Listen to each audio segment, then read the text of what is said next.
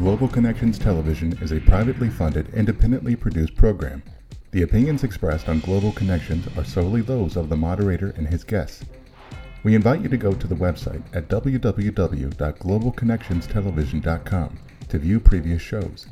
If you're involved with a PBS or community access television station or an educational institution that has an intra-campus television hookup, or perhaps a podcast or just a computer and would like to share the programs, please feel free to do so. Global Connections is provided at no cost to help people in the U.S. and worldwide better understand how international issues impact our lives.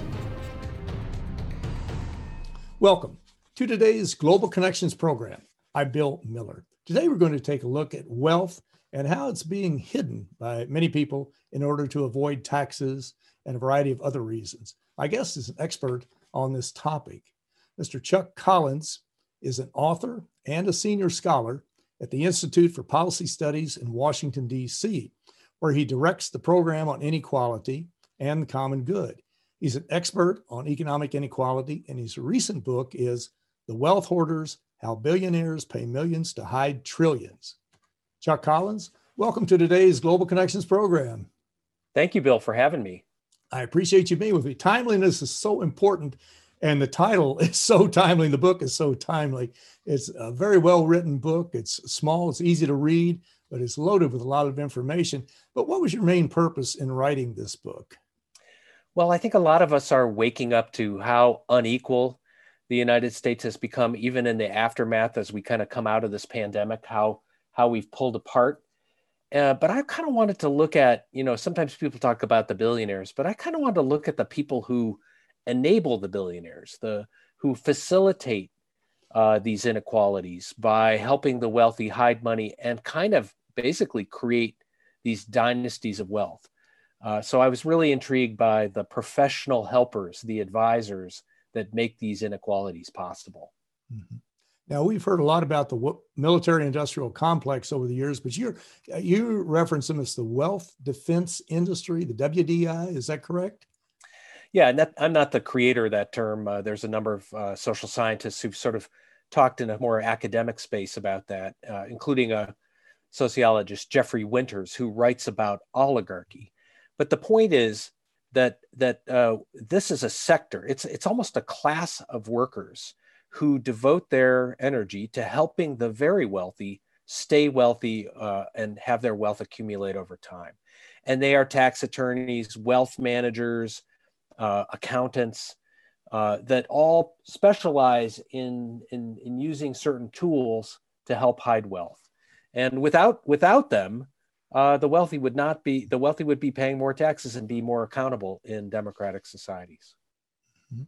And when we're talking about wealth and how much is basically hidden in offshore accounts or whatever, not paid to taxes, what are we talking about? $35 trillion or more? Do we have a ballpark figure?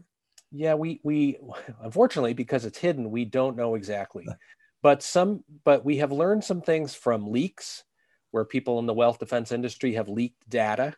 We've learned something about what we call the tax gap, meaning, if these people have this much wealth, shouldn't they be paying taxes close to this amount?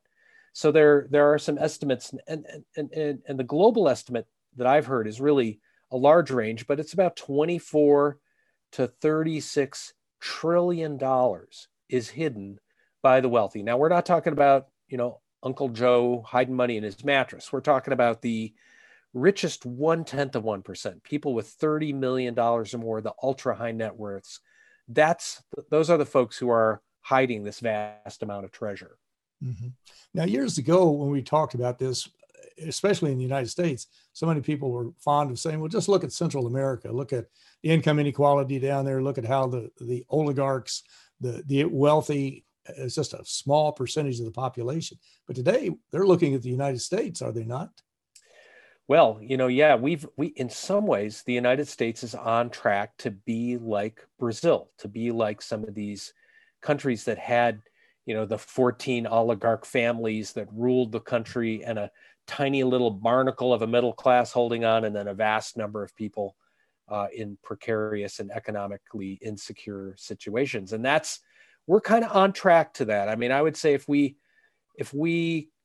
for the next 20 years followed the same trajectory that we've had for the last 40 years, we're going to become even more extremely unequal. And that's alarming, really. Ken, that's a very good point.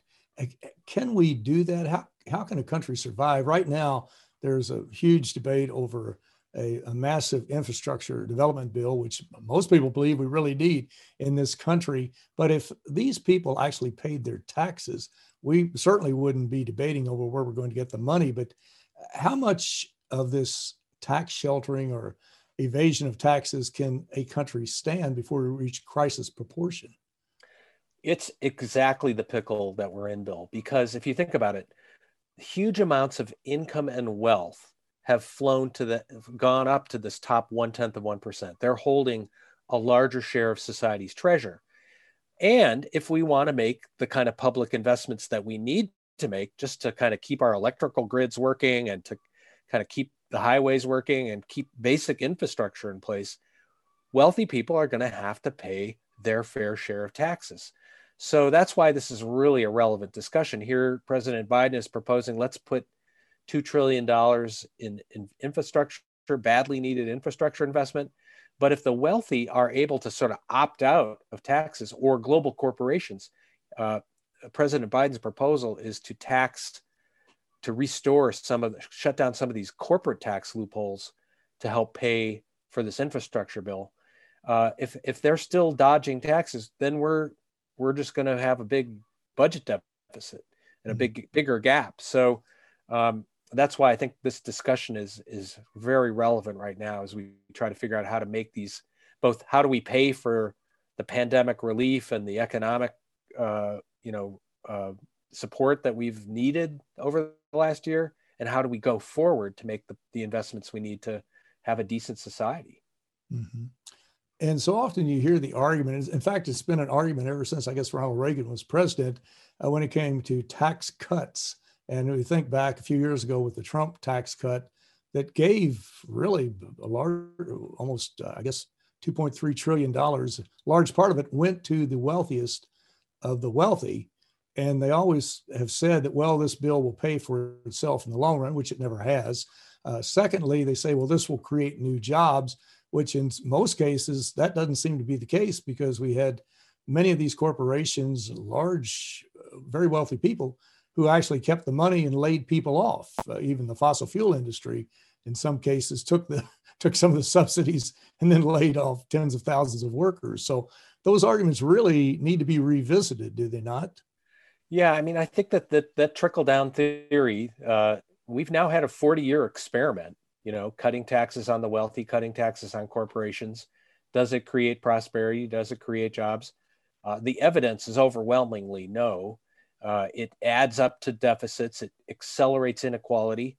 And as you point out, the Trump tax cut gave, again, not small businesses, but these global transnational companies, huge tax breaks.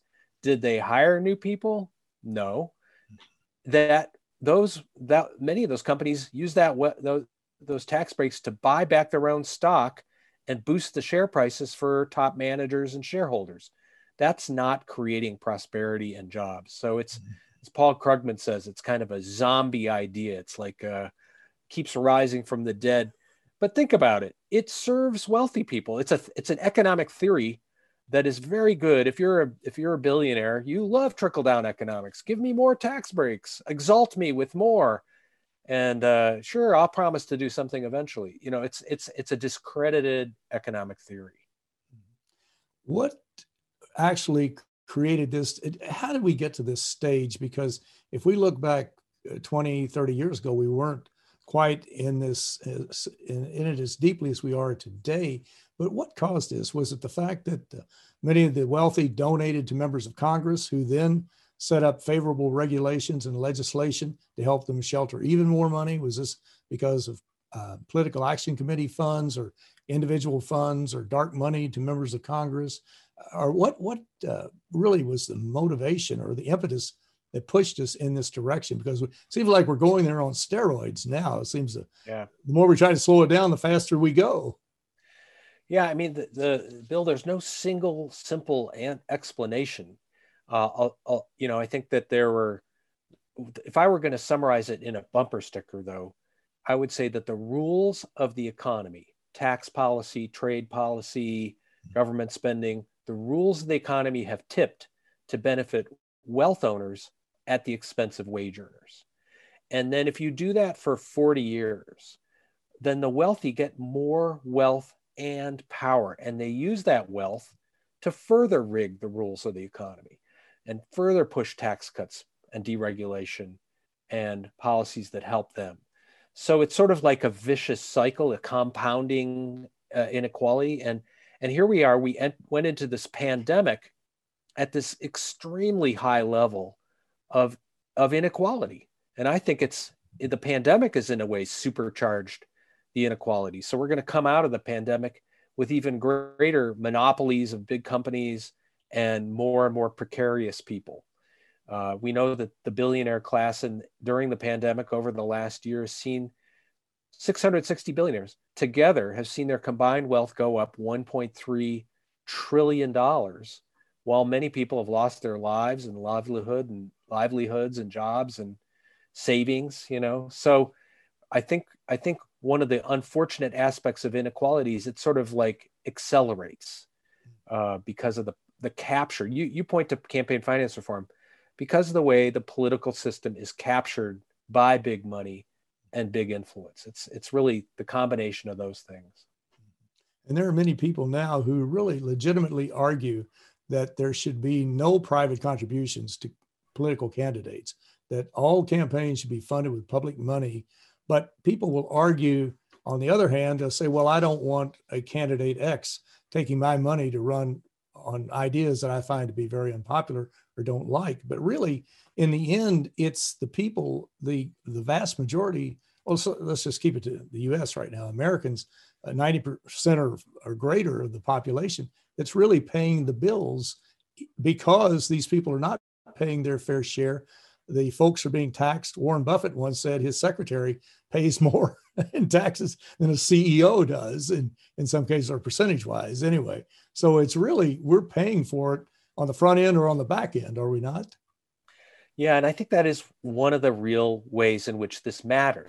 The hidden wealth matters because it shifts the tax obligations off of the wealthy onto everyone else, or it leads to austerity, budget cuts, and the things that affect us. So, you and I grew up at a time when if you were going to college, you didn't go into a decade of indentured servitude to get a college degree.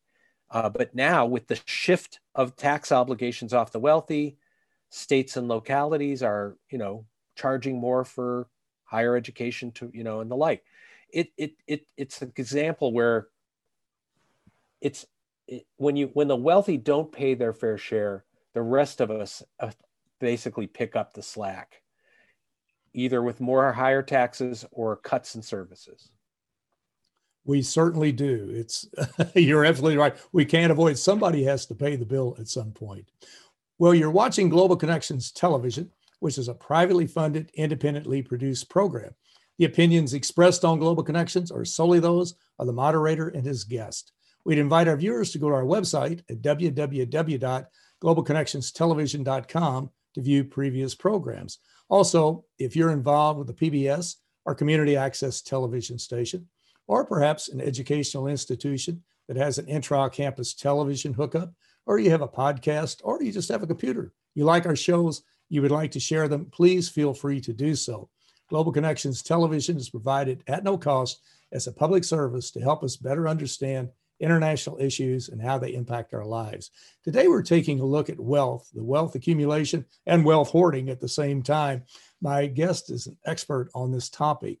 Mr. Chuck Collins is an author and a senior scholar at the Institute for Policy Studies in Washington, D.C., where he directs the program on inequality and the common good. He's an expert on economic inequality, and his recent book is The Wealth Hoarders: How Billionaires Pay Millions to Hide Trillions. Chuck, that title really says it all. It really does. It brings it right to us. But before I forget it, though, you did mention to me earlier, and I want to be sure and put this out, wealthhoarders.com is your website where people can go to get more information. Is that correct? Wealthhoarders.com? Yeah, that's a resource, and you can see some of the media coverage and reviews of the book and links to the various places people can get the book, and even a couple of videos that we've created that are sort of explainer videos. So I should say the other website that I co-edited is called inequality.org. And that's kind of a portal for research and information on these issues of inequality. So you should check out both of those. Yes, most assuredly. Inequality.org. So be sure and do that. We were talking about wealthy people, and some of the folks have made gestures, I think, in the right direction. They've accumulated huge sums of money, tens of billions of dollars. Warren Buffett being one of them, Bill Gates, another, Mackenzie Scott, Jeff Bezos' ex-wife, who got it through a divorce settlement, I guess.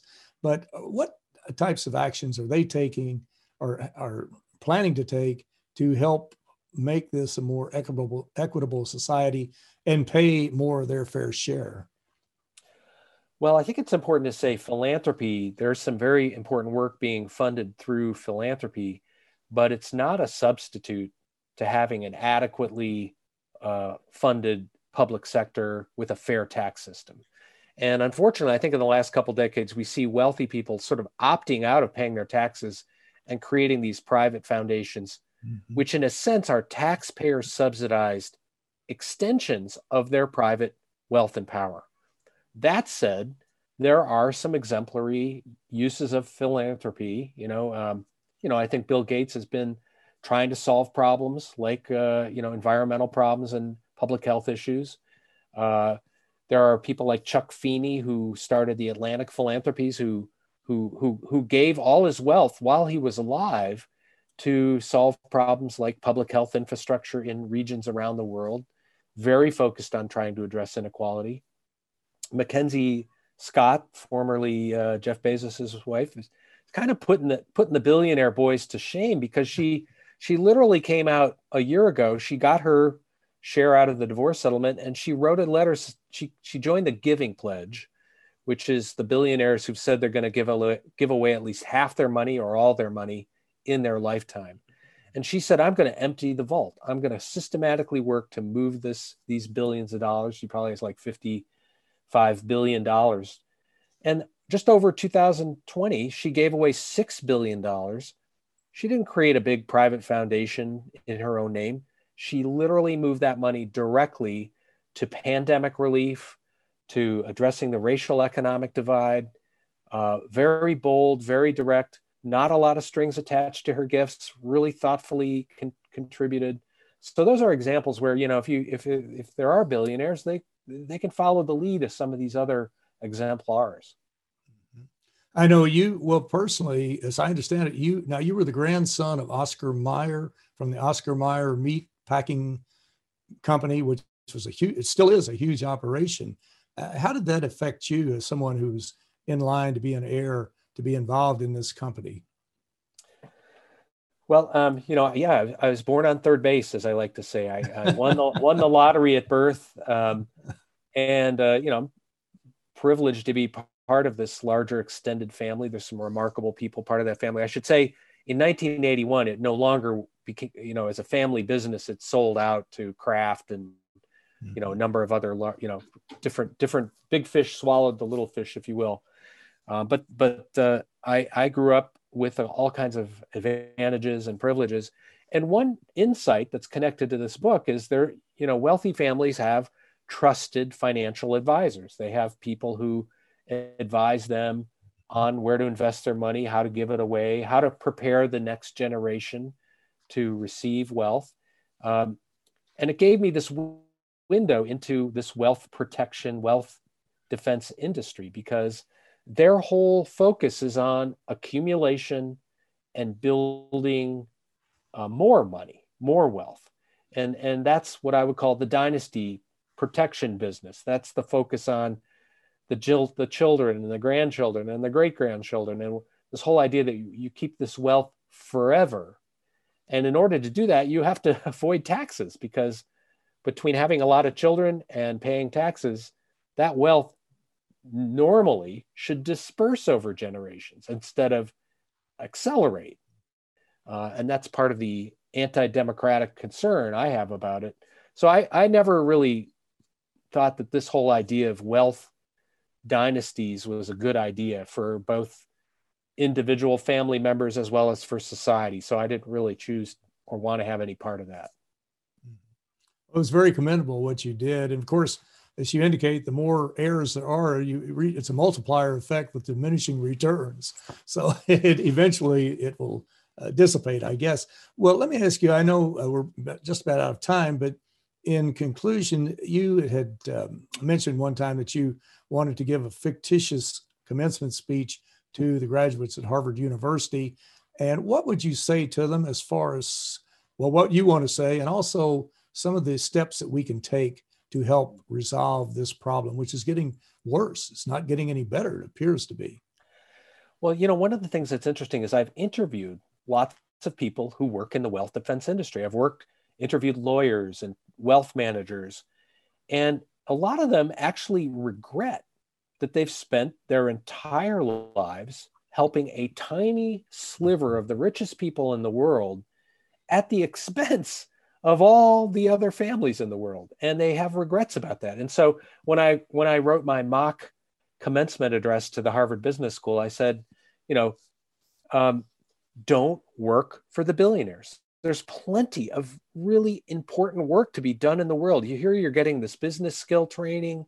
You're getting these skills that in money and financial management. Don't go work for the richest people and just devote your own life to making them richer. Find something else to do. There's plenty of good paying, meaningful work. And that was really my message. And so I do think encouraging people in that profession to find other jobs is part of the fix, but ultimately it's a system problem.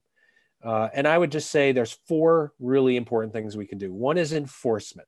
We need to enforce the existing tax rules. Here in the United States, the Internal Revenue Service has been decimated of the people who know how these elaborate tax dodges work. The IRS spends more time cracking down on low and middle income people who get the earned income credit than they do focusing on the super rich who use these trusts and other devices. So enforcing tax payments by the wealthy.